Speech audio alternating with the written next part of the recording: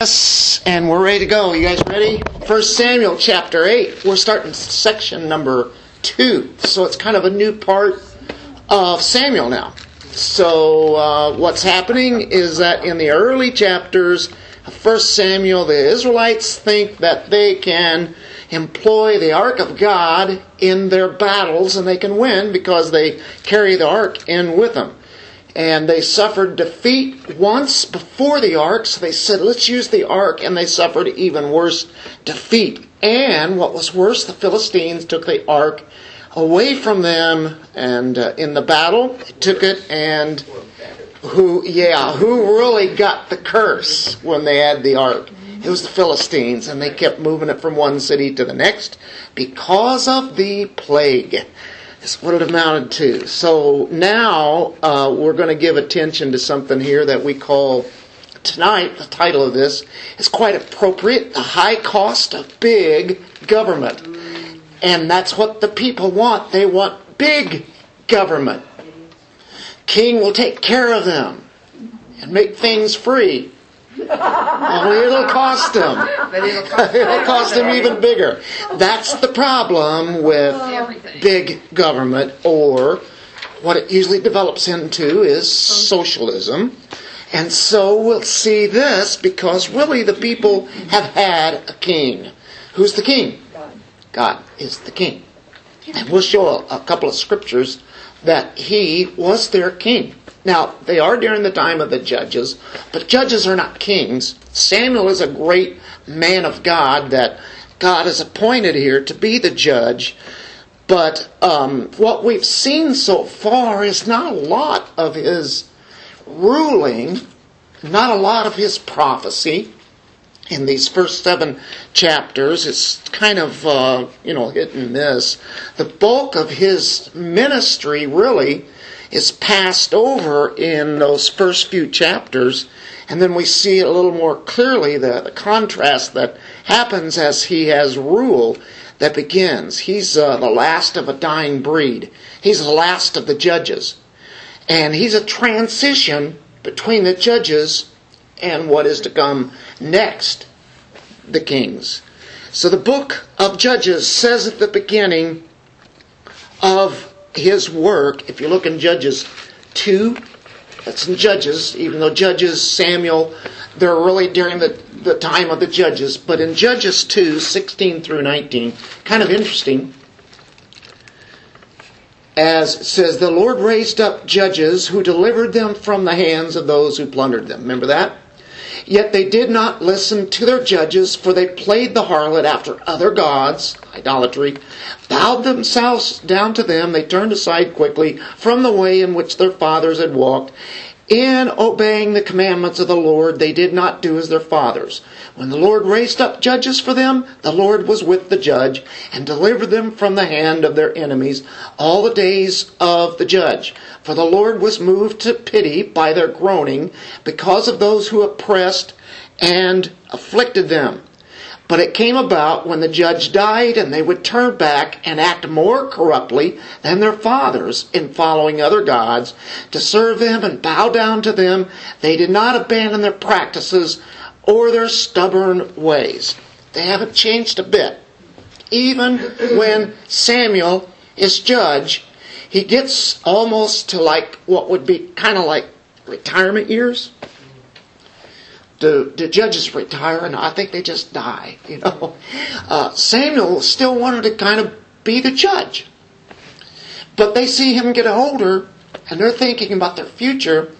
They're looking at his sons, and they go, we need a king. And that's really where we're headed here. So they will demand a king from Samuel, and that was just like what we just read in Judges 2. He's not even dead yet. And then they would start rebelling again, and then they would, be against God for many years, and then they would repent. God would send them another judge, and things would go good for a while, and then over and over, that's the way that went. Well, here it is right here, the end of the judges, and they're basically doing the same thing, but while he's alive. He hasn't even died yet. Let's pray. Father, we thank you for this evening and praise you for who you are and what you do. We look to you for your wisdom. for your guidance in every situation. And as we see how you design government, it is always the best. We know that all the different governments that are in the world are going to fall far short of who you are. And even our nation, that has been so good, still yet is far short of what a true monarchical reign of God is about. And that's what we look to. The ultimate government one day will take precedence over all, and that will be the end of man trying to rule.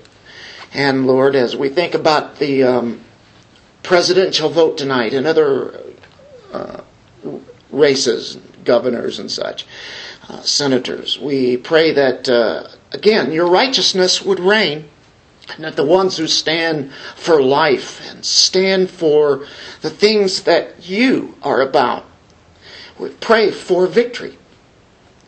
And we know that we're in your hands no matter what. Thank you, Lord. In Jesus' name, amen. Amen.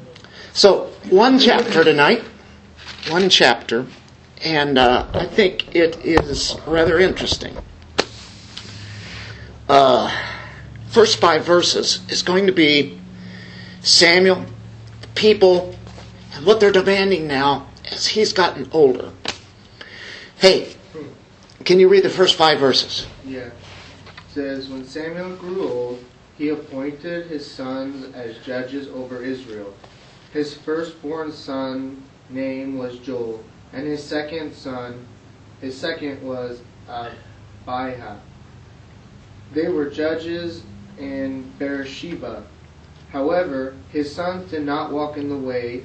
They turned towards dishonest profit. They took bribes and perverted justice. So all the elders of Israel gathered together and went to Samuel at Ramah. They said to him, "Look, you are old, and your sons do not walk in your ways. Therefore, appoint a king to judge us, the same as all the other nations have." Okay. I want to say something real quick. It's interesting that he's a judge, and his 2 sons did the same thing as the last guy's sons.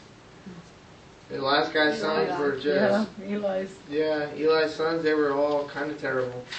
Yep, they were terrible priests. Here you have terrible judges, injustice, corruption deep into the ruling realm at that time. Even though Samuel is a godly man. Right. And I'm sure that he taught them the things of God. Their mother.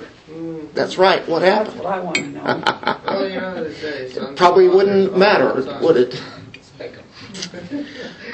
So, yeah, that's where we're at. Now, Samuel's life and his ministry here has pretty well been passed over until chapter 8. And now we see him as an old man. Have you seen him judging much? We had chapter 7 when that basically happened. And there was deliverance from the Philistines. And right at the end of chapter 7 was his ministry. He judged Israel all the days of his life. And now it just jumps all the way to pretty well near the end. Even though there's a lot more to go now.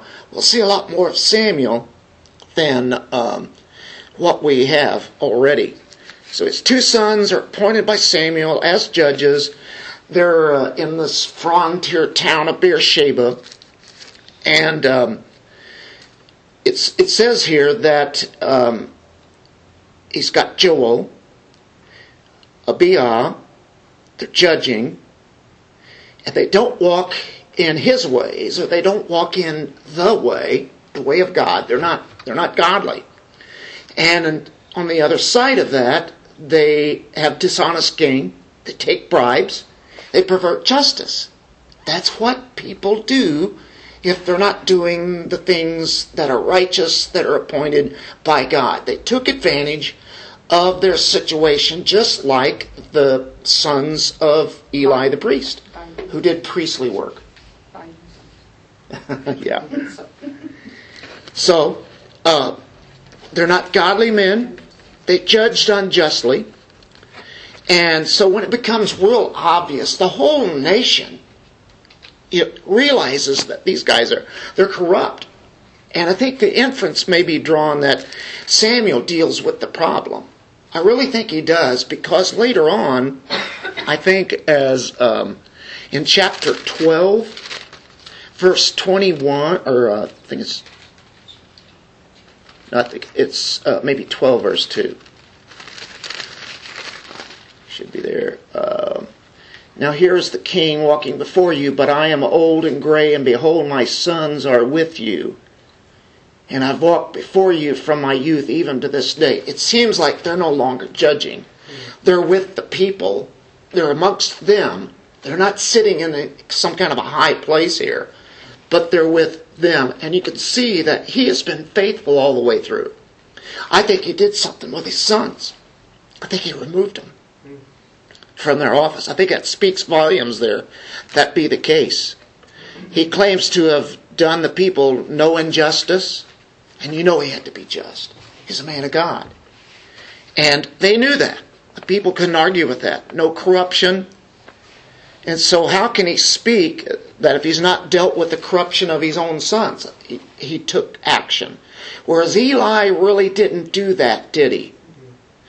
Eli let his sons do it till finally it was too late. All the hideous things they did. Samuel's two sons are not godly men. Rather, they don't walk in his ways. But here now, I think that he's taken care of that.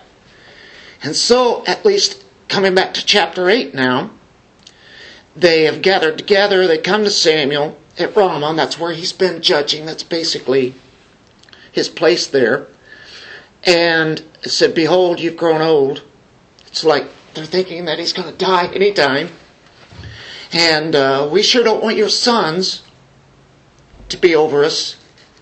And we might as well have a king over us that will judge like how they judge in other nations. The king judges, runs the show. He's a monarch. He's a despot, basically. And they're willing to be a subject under a king. They don't know how this one man. You're up to one man. Nobody to have checks and balances. That's what we have had in our Constitution in this land that we live in. It's all checks and balances. And you even have two parties. We would fear the day if there was only a one-party system. You know, with it being corrupt, what chance would the people have? And in socialism, that always happens. Well, here is this case here. They want a king. They already have a king, but they're really offending God here, really, not really Samuel, as God will tell them later. How is God a king? Have we ever seen that in here? Go to chapter 10. He gives the same kind of warning here, really, is what happens if when they have a king. But in chapter 10, 17 through 19, Samuel called the people together at Mizpah, and he said to the sons of Israel, thus says the Lord God of Israel, I brought Israel up from Egypt. I delivered you from the hand of the Egyptians and from the power of all the kingdoms, and were oppressing you, but you have today rejected your God, who delivers you from all your calamities and your distresses. Yet you have said, no, but set a king over us. Now therefore, present yourselves before the Lord by your tribes and by your clans. So there's second time we see this. One more time. Look in chapter 12. Starting at verse 6. Samuel said to the people, it's the Lord who appointed Moses and Aaron and who brought your fathers up from the land of Egypt. So now take your stand that I may plead with you before the Lord concerning all the righteous acts of the Lord, which he did for you and your fathers. When Jacob went into Egypt and your fathers cried out to the Lord, then the Lord sent Moses and Aaron, who brought your fathers out of Egypt, and setting them in this place. But they forgot the Lord their God, so he sold them into the hand of Sisera, captain of the army of Hazor, and into the hand of the Philistines, and into the hand of the king of Moab, and they fought against them. They cried out to the Lord and said, we have sinned because we have forsaken the Lord and have served the Baals and the Ashtaroth. That's all during the time of the judges, right? But now deliver us from the hands of our enemies and we will serve you. That went on and on just continually throughout that judges period.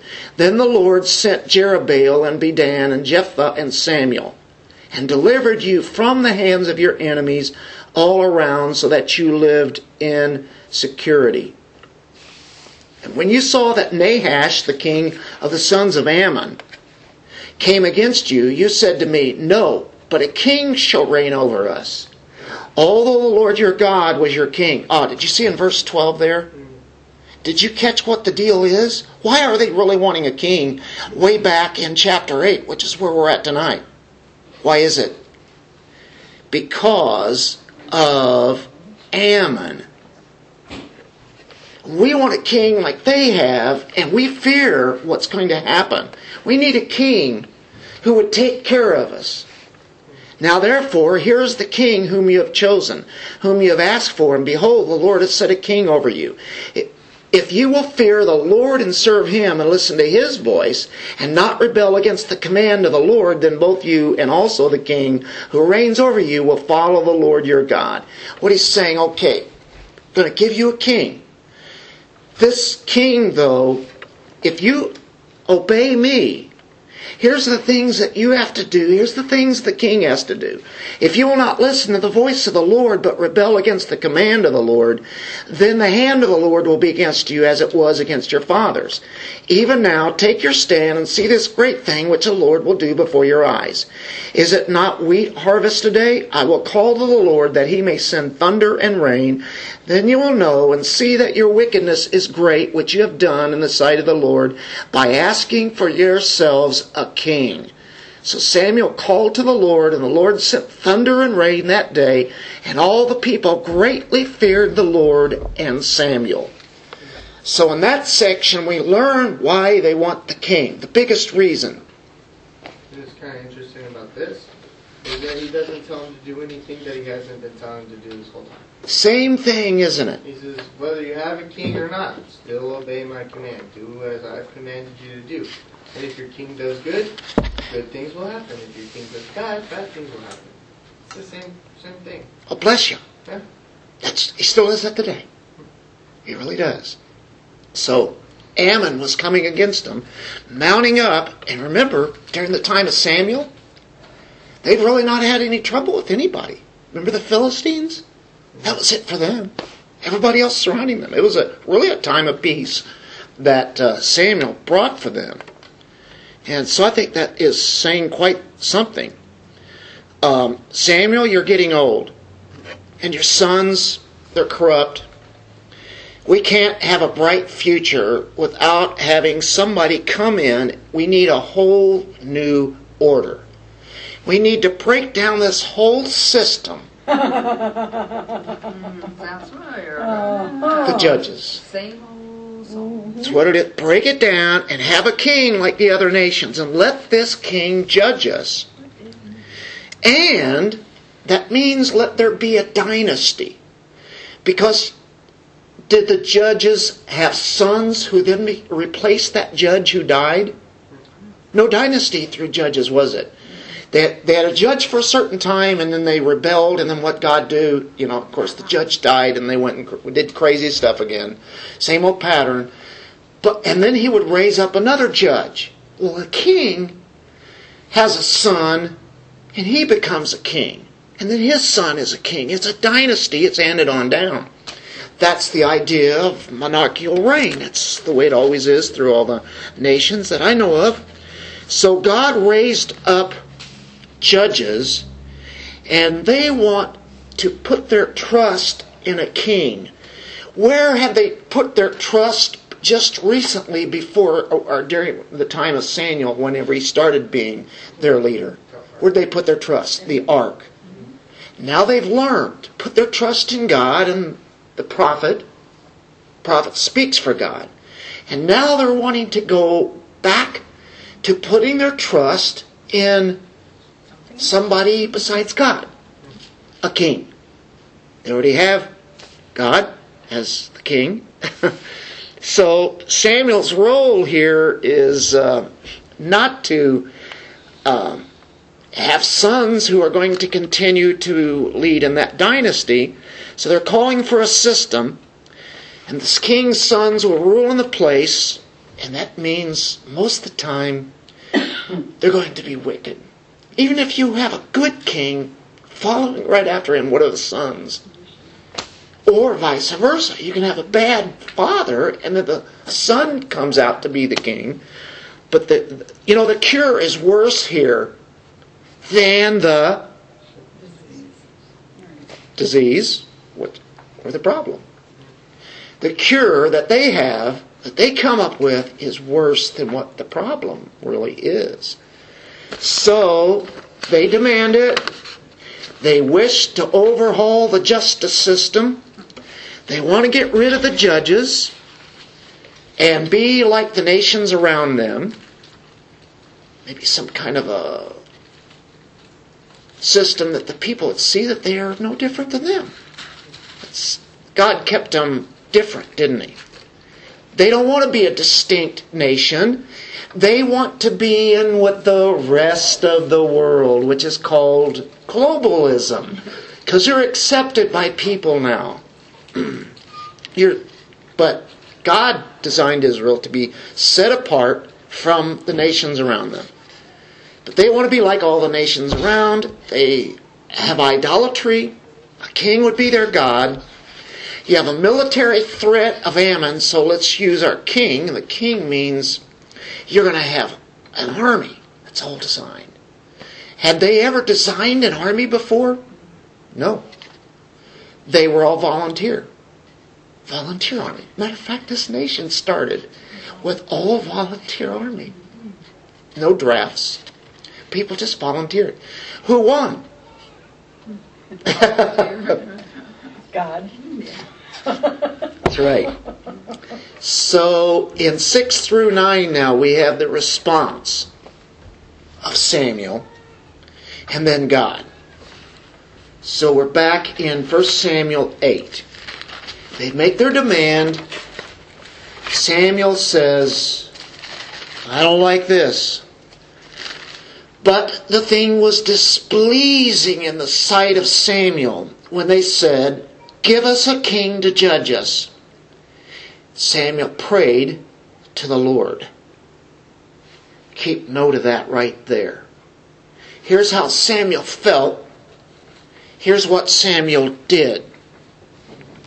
The Lord said to Samuel, listen to the voice of the people in regard to all that they say to you, for they have not rejected you. Who do we have here?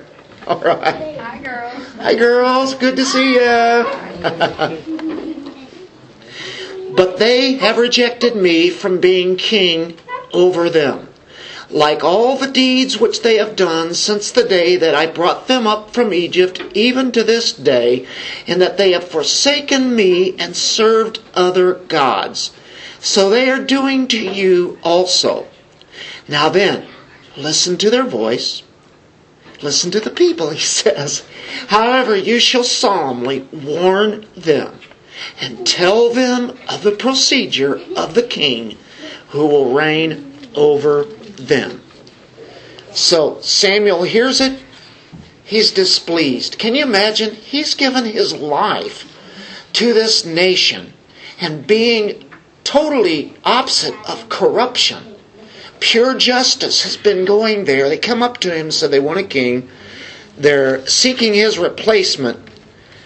But I don't think Samuel's displeasure here is really taken personally. It's, you don't see him responding defensively here. I think it's all about what's right. So, literally, the text is saying this. Evil in the sight of Samuel. It says displeasing. It was evil. He knew it was wrong. This is not the way that it should be done. So, isn't that interesting? Simply put, Samuel knows that their request is wrong, that it's sinful, it's evil. So this confirms his godly character. He calls it the way that he is, that it is. He is the judge, very wise man. He doesn't pop off though here. He could have used his flesh, He could have used exactly the first thing that comes to your mind and said, "What are you doing? What do you mean? I've been serving you here all these years." He says, "There's no way we're going to do this." But he doesn't do that. He goes right to the Lord. Yeah. And he doesn't scorch the elders with disapproval and anger at them. What does he do? He prays. He goes to God in prayer, and that's what he was always inclined to do. That's why he was so successful. He didn't let the flesh pop off and let the mouth just fire away. That is a mark of a mature, godly person. Something to be taken from that, isn't it? You know, I'm sure his flesh would have liked to have done it, though.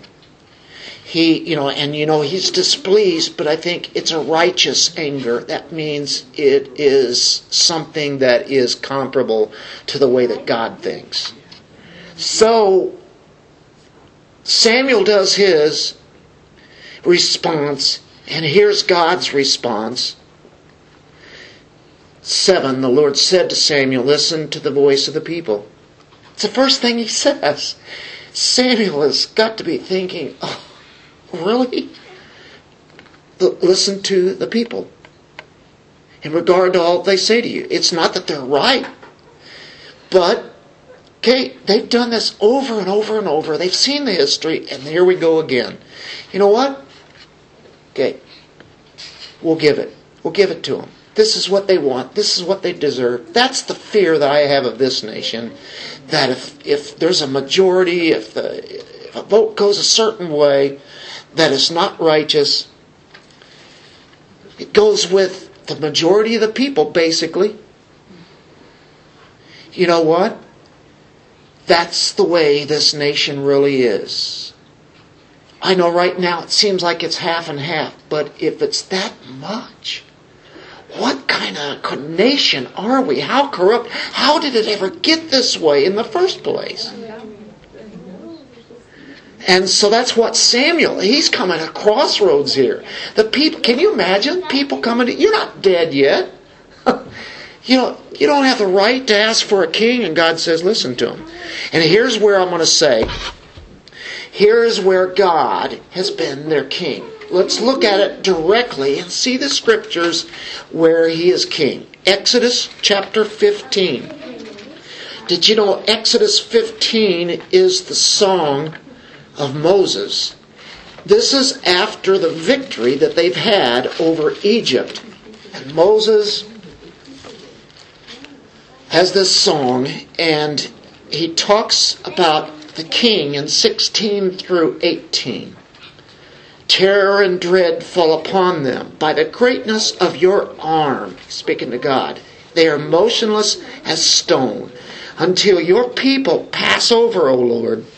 Until the people pass over whom you have purchased. You will bring them and plant them in the mountain of your inheritance, the place, O Lord, which you have made for your dwelling, the sanctuary, O Lord, which your hands have established. The Lord shall reign forever and ever. The Lord, Yahweh, the covenant God. He made a covenant with them. He's reigning. Who reigns? The king. Who's the king? The Lord. That's one text. We go to Deuteronomy 33, 1 through 5.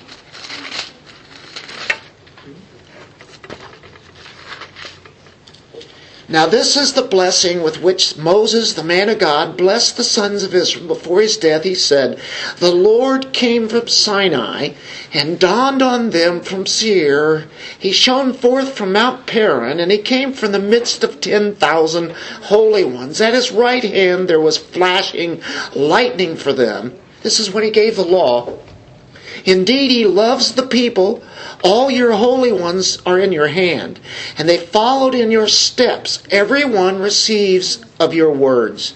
Moses charged us with a law, a possession for the assembly of Jacob, and he was king in Jeshurun. when the heads of the people were gathered, the tribes of Israel together, he was king. He was king over all of Israel. All there. That's the blessing of Moses. Look in Psalm 74, verse 12.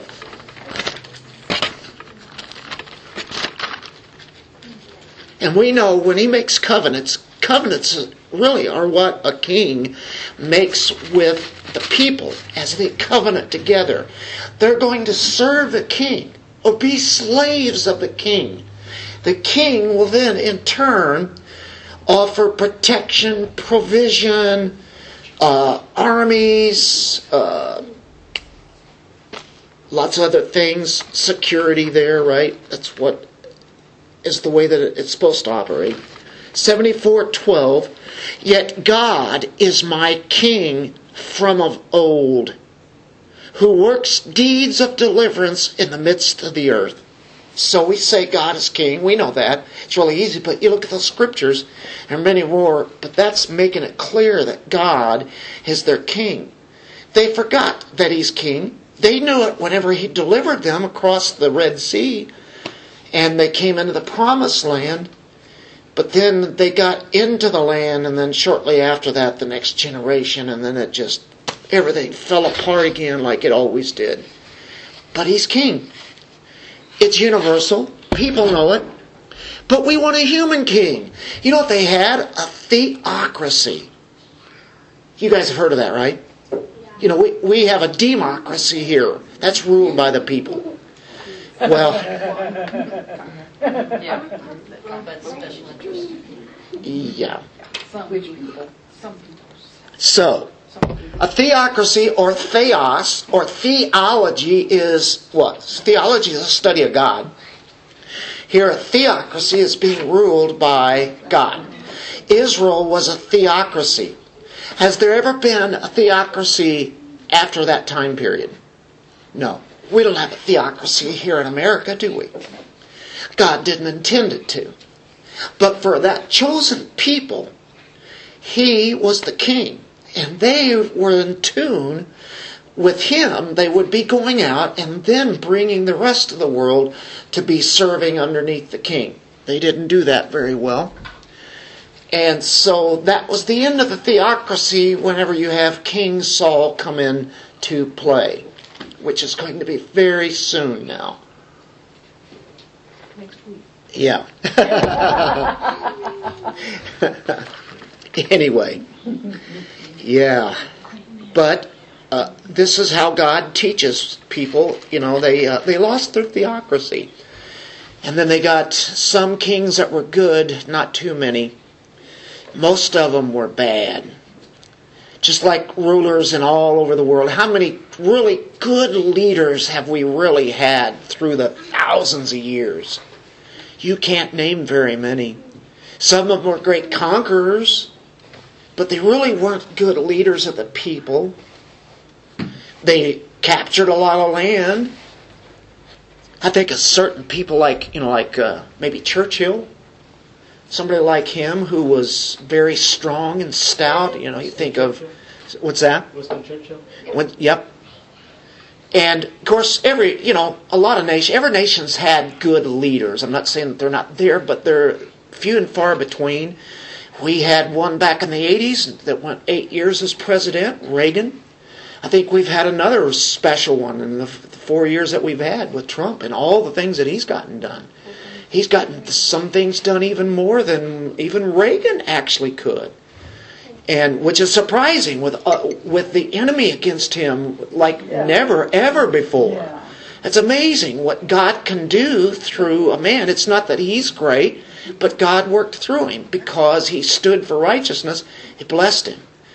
And, we know God's in control. And we're okay, folks. We're going to be okay. No matter however this thing lands, we're going to be just fine. God's got this. He does. And we see it right here. And he is so merciful, he says, oh, you want a king? Okay, I'll give it to you. And now we're getting ready for the part where God tells Samuel, listen to him and that kind of thing. It's been a constant succession of rejections. There has been idolatry, what's really their God, now. And Samuel is supposed to listen to the people and give them their way. As we go back to chapter 8, verse 9 of 1 Samuel, it says, listen to their voice, however you shall solemnly warn them and tell them of the procedure of the king who will reign over them. Okay, listen to them, warn them. Here's what they're going to get. Here's what's going to happen. If I didn't know any better, I would say that this is close to socialism. Watch. Samuel spoke all the words of the Lord to the people who would ask of him a king. He speaks it all out. He doesn't hold back anything. He spoke everything, didn't he? What a prophet. What a judge. He said, this will be the procedure of the king who will reign over you. Here's what's going to happen when you have a king. This is the way, and it invariably did. From here on out, that's what it did. He will take your sons and place them for himself in his chariots and among his horsemen, and they will run before his chariots. He will appoint for himself commanders of thousands and of 50s, and some to do his plowing and to reap his harvest, and to make his weapons of war and equipment for his chariots. He will also take your daughters for perfumers and cooks and bakers. He will take the best of your fields and your vineyards and your olive groves and give them to his servants. He will take 1/10 of your seed and of your vineyards and give to his officers and to his servants. He will also take your male servants and your female servants and your best young men and your donkeys and use them for his work. He will take 1/10 of your flocks, and you yourselves will become his servants or slaves. Then you will cry out in that day because of your king whom you have chosen for yourselves, but the Lord will not answer you in that day. It's too late. This is high taxation. This is a cost. The cost of a king is going to cost you dearly. It's going to cost you your sons and your daughters, your flocks. Everything that you have is going to be affected. As Biden said, I'm going to tax you. I'm going to tax you highly. He says it'll be the ones making over 400,000. First thing that he's going to do is strip away all the benefits that we had from President Trump. And all of a sudden our taxes will be higher automatically by doing that. And believe me, he will always follow the way that they do here. This is just amazing. Count the cost of having a king. He will take. The king who will reign over you, he will take. You know what? It's all about following the money. They don't care about the people. They want the money to come in. Matter of fact, they want to see people poor because the money just keeps coming in. Down in Venezuela, all the people are poor except the ones that are right up there leading in that government. And man, they are raking it in, and they could care less as the people starve to death and don't have water and don't have a house to live in. It is horrible. And they did that in just a few years. That is what happens when you go the socialistic way.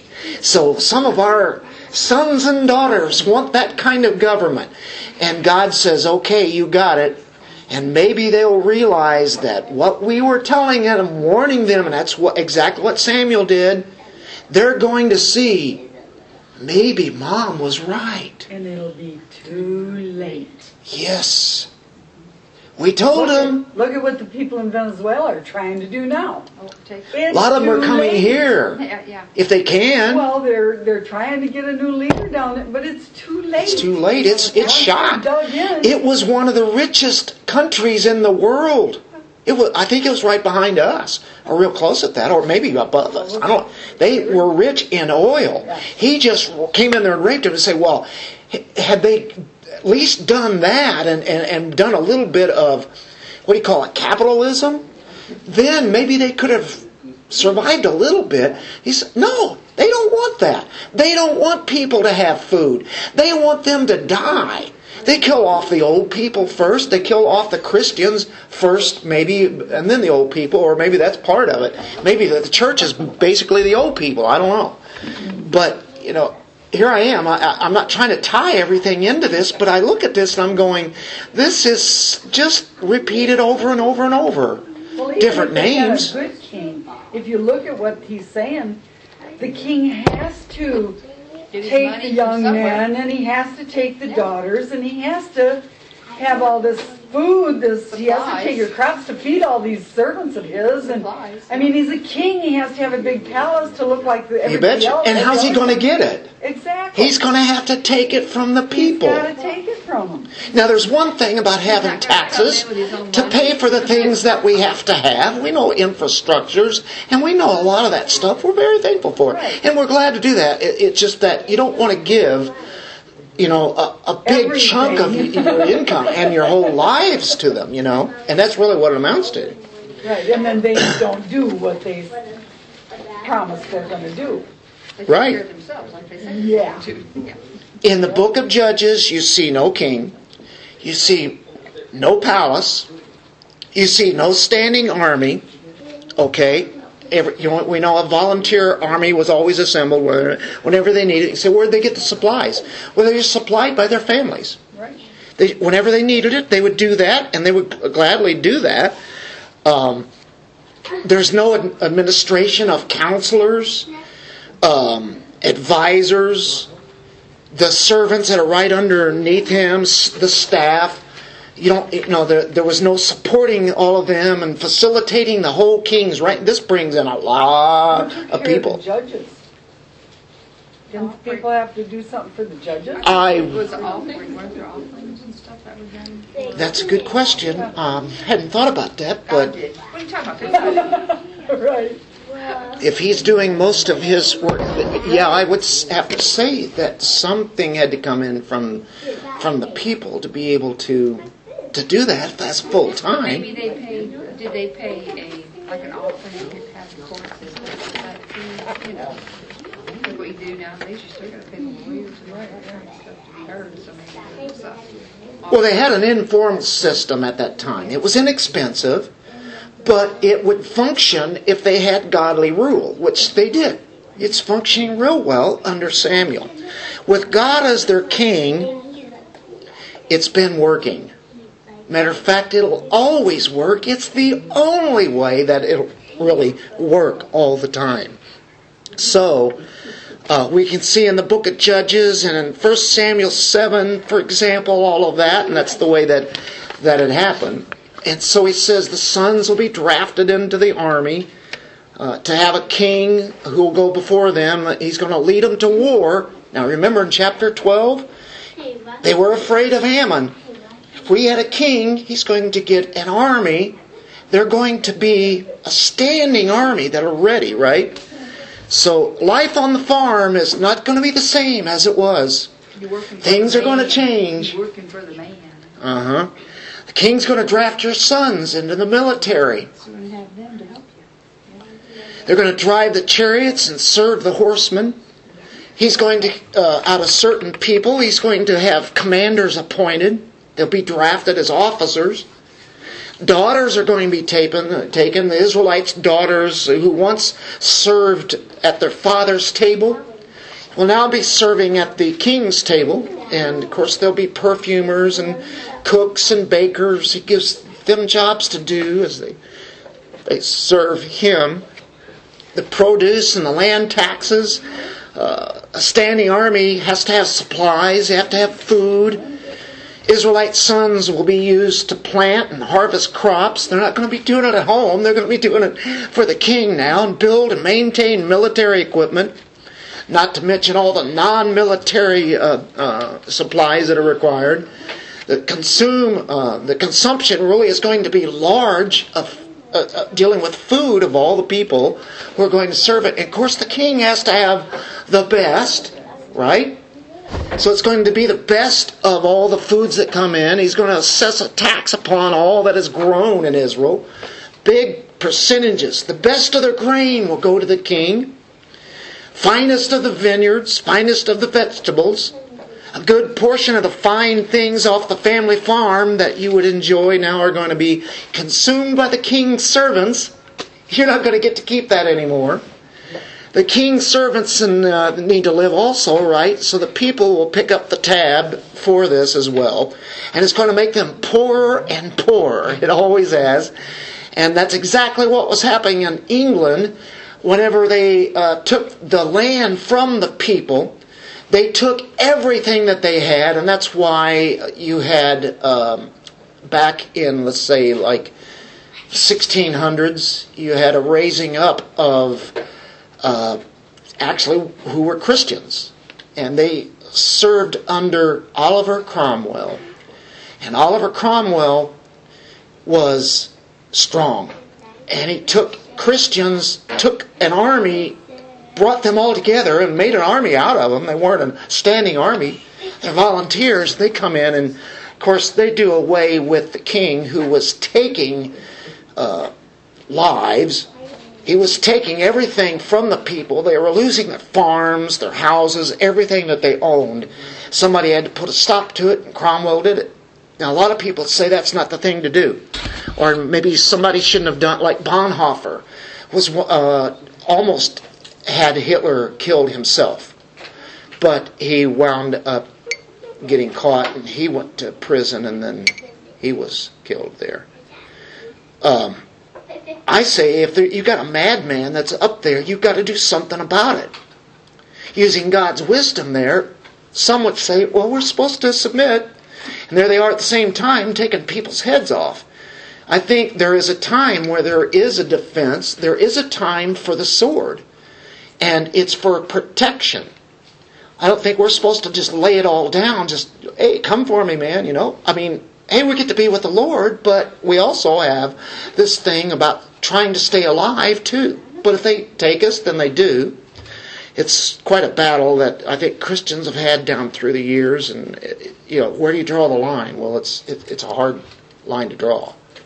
It's a shame it has to be that way, but when you live in a sinful world, that's the kind of things that happen. So we see that they plant their fields and then they give a big percentage to the king. The king will require livestock, donkeys, to plow the king's fields. Where's he going to get that at? Well, the people are going to supply it. Debbie has a lot of livestock. All of a sudden you have the government, and all of a sudden they start taking your livestock. Not just money, but they take a good chunk of your animals. How would you feel if that happened? What if they come in, they take all your canned goods, everything you've out of your fields and your gardens? Everything you've worked for, and it's gone. Take it. You don't need Ammonites. Really? Yeah. You got a king. You got it right there. Right. Yep.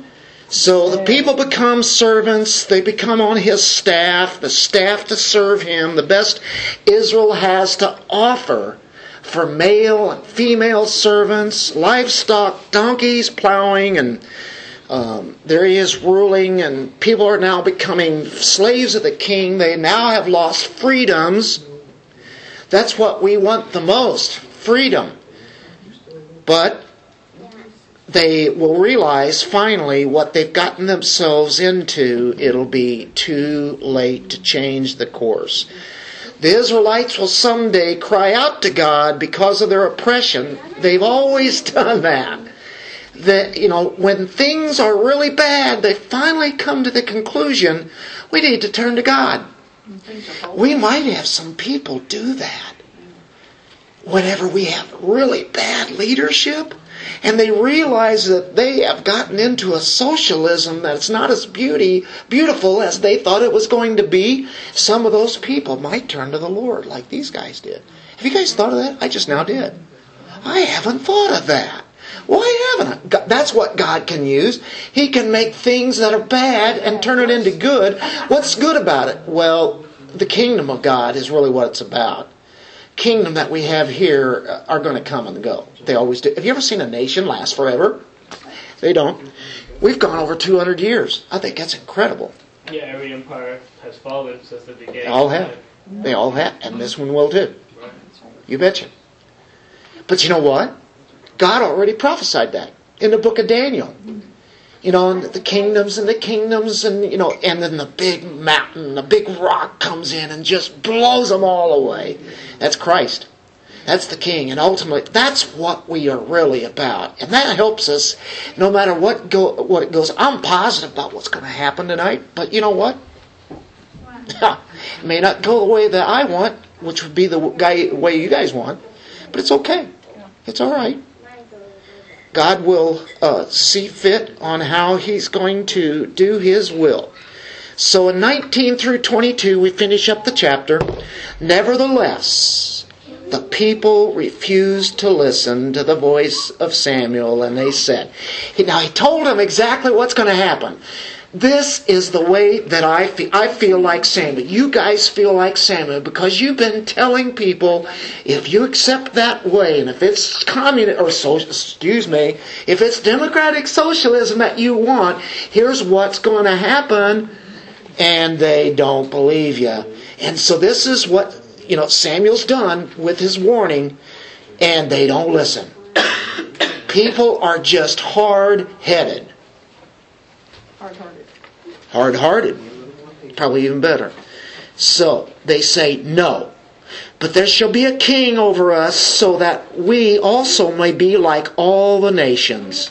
That was the whole point of God, to make them different than all the nations. They want to be like the nation. God knows that, and He says, okay. That's what God does finally. In His wrath, He says, I'll give you what you want. Not what I want. I'm going to give you what you want. That our king may judge us and go out before us and fight our battles. Like the king is going to do that. Yeah. He's going to take your kids. And they're going to go fight. They kind of used to. I mean, like now, right? But back in the day, kind of like a lot of the kings would lead their army into battle. Oh yeah, they'd go right in it. Like David, for instance, went into battle, almost all the time. And he was a warrior. Yeah, he led them that way. But, of course, nowadays, I don't think we've ever seen any... It's completely different. Yeah, Washington even did that. Yeah. We had a president who actually led them into battle. Right. Yeah. That's good point. Now they put him on a jet and take him someplace. Get him out of there. That's right. That's right. Go hide the ground. Well, as we get ready to close it down here, now look at this. That we may be like all the nations, and our king may judge us, go out before us, and fight our battles. Now, after Samuel had heard all the words of the people, he repeated them in the Lord's hearing. He goes back, he speaks to the Lord, and he tells exactly the way they responded. The Lord said to Samuel, just like He said before, listen to their voice, appoint them a king. How tough does that to be? So Samuel said to the men of Israel, go every man to his city. You know what's interesting here? After Samuel had heard all the words of the people, he repeated them in the Lord's hearing as saying, well, God didn't know? Does Samuel have to tell him that? Why do we pray? To inform God of things that are going on and He doesn't know? Right. He knows full well. He's always known this for eternity. Past, present, and future. It's been for eternity He's known this. Are we informing Him? Never do we inform Him about anything. But why do we pray then if He already knows? So that we just show Him we're in agreement with Him. That's right. And that we are now getting it. Yep. Oh, God, this is what you want. So it's great to repeat things, like that. And it's communing with Him. He wants us to talk with Him.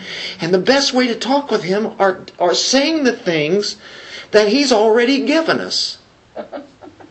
And boy, you can't lose with that. So God knows, of course. We need to share our burdens with Him, though, don't we? Samuel tells God everything the people say, not because God needs to be informed, but because Samuel needs intimacy with God. And that's good. That's why we go to Him and say, Lord, if you be your will, we want this to be a righteous nation. We want everything that you want. And, He wants us to pray that way. He really does. But at the same time, it still may not turn out the way that we thought we wanted it. But it's going to work for good. So God gives to the people what they demand. And if Deuteronomy 17:14 is a prophecy of the demand for a king, the remaining verses in this chapter that we just read there are God's instructions intended to prevent the king from being like the kings of the nations. Look, here's what He finally does. In Deuteronomy 17, I think it is so good. He says, even in His letting them do this, get what they want. This is like 400 years before them. Exactly. Did you read the Deuteronomy 17 here? I just happened to be starting Deuteronomy in Matthew Henry's commentary, and he talked about this section of it, and I'm like, oh wow! Would you read chapter 17, 14 through 20? You have it right there, don't you? If y'all don't mind the King James, Go Fire away. When thou art come unto the land which the Lord thy God giveth thee, and shalt possess it, and shalt dwell therein, and shalt say, I will set a king over me, like as all the nations that are about me. Thou shalt say in any wise, set him king over thee, whom the Lord thy God shall choose. One from among thy brethren shalt thou set king over thee. Thou mayest not set a stranger over thee, which is not thy brother. But he shall not multiply horses to himself, or cause the people to return to Egypt, to the end that he should multiply horses. For as much as the Lord hath said unto you, ye shall henceforth return no more that way. Neither shall he multiply wives to himself, that his heart turn not away. Neither shall he greatly multiply to himself silver and gold. And it shall be, when he sitteth upon the throne of his kingdom, that he shall write him a copy of this law in a book, out of that which is before the priests, the Levites. And it shall be with him, and he shall read therein all the days of his life, that he may learn to fear the Lord his God, to keep all the words of this law and these statutes, to do them, that his heart be not lifted up above his brethren, and that he turn not aside from the commandment to the right hand or to the left, to the end that he may prolong his days in his kingdom, he and his children in the midst of Israel. And that was the point Henry was making, that the kings that were to come were supposed to write this down and keep the book with them and read it every day. And I don't know, there weren't many kings that followed this. At least they didn't go back to Egypt. David did. Well, he did the wife thing. He did the horses and the wives stuff. He did most. But he wrote these things. He was the greatest king there was. He talked about reading the law. That's right. He pursued God. He chased after Him, but he took pride in having the people. Did he have horses? Yeah. And David's horses, right? Did he have multiple wives? Yes, he did. And did we see the consequences of David? We have a lot about that in the book of Psalms. But he wrote these things down. But he did know God's word. He did know God. There weren't very many kings like David that could even come close. And look how the flesh ruled even David. Yeah. I was always amazed that God would call him the apple of his eye. Thinking, David? And all his sin? Really? But this is the key, that he wrote it down and he read the law. He knew the law. And he even wrote And come on, the he scripture. did his best. He did. He let the flesh get the best of him sometimes. But he was a man after God's own heart. And that's what counts. Praise God. But if we give in to sin, we will pay for it dearly. He did. And let that be a lesson. We have a Savior. That's what it's about. And what was he a picture of? The King to come, who is our Savior. He was a great picture of that. A great warrior. When he comes back, Christ is going to be the warrior, isn't he? Boy, I'll tell you what. There's a lot right there in that one little chapter, isn't there? That's immense. But that what it is, and this shows the character of God. He is so merciful as he gives him a king, and it gives warning. Here's what's going to happen. But also, a good king is going to follow the ways of the Lord, and he's going to fear me. If you have a leader that fears God, and we've had that in the last 4 years. I'm not telling you where his life is with Christ, the but king thing was a given. It was written down. What'd you say? 400 years prior. yeah, It was a given. long before it happened. Yeah. Here's what I want the king to, since you're going to have a king, and you know I'm your king, but you're going to reject me. Okay, Yeah. here you go. And here's what I want this king to do. But in Deuteronomy, I don't think it even says it rejects the Lord. Yeah, I think it just says you're gonna want a king like everybody else around you. But in 1 Samuel, definitely they were rejecting God. And Samuel, probably felt like he was being rejected, and God said, no, they're rejecting me. I am the king. Whew. Wow. I'll tell you what, I thought this tied in great with this particular day. It did. The more and more I thought about it, I go, my, this is right on election day. And so therefore I come up with this title, The High Cost of Big Government. Does it fit in? I hope I didn't read into that. That was good. Anyway, I didn't write it. It was already there. I think it's for us. I think that gives us confidence in the Lord anyway, doesn't it? No need to fear. He's got it. Father, thank you for this evening. Thank you for your word, your truth. May it be applied unto our hearts. And Lord, we just want your will. We want to pursue you. And thank you for being in our lives, constantly wanting us to seek after you, to write down the things that you've done for us, and to read it and study it and remember and repent. In Jesus' name, amen.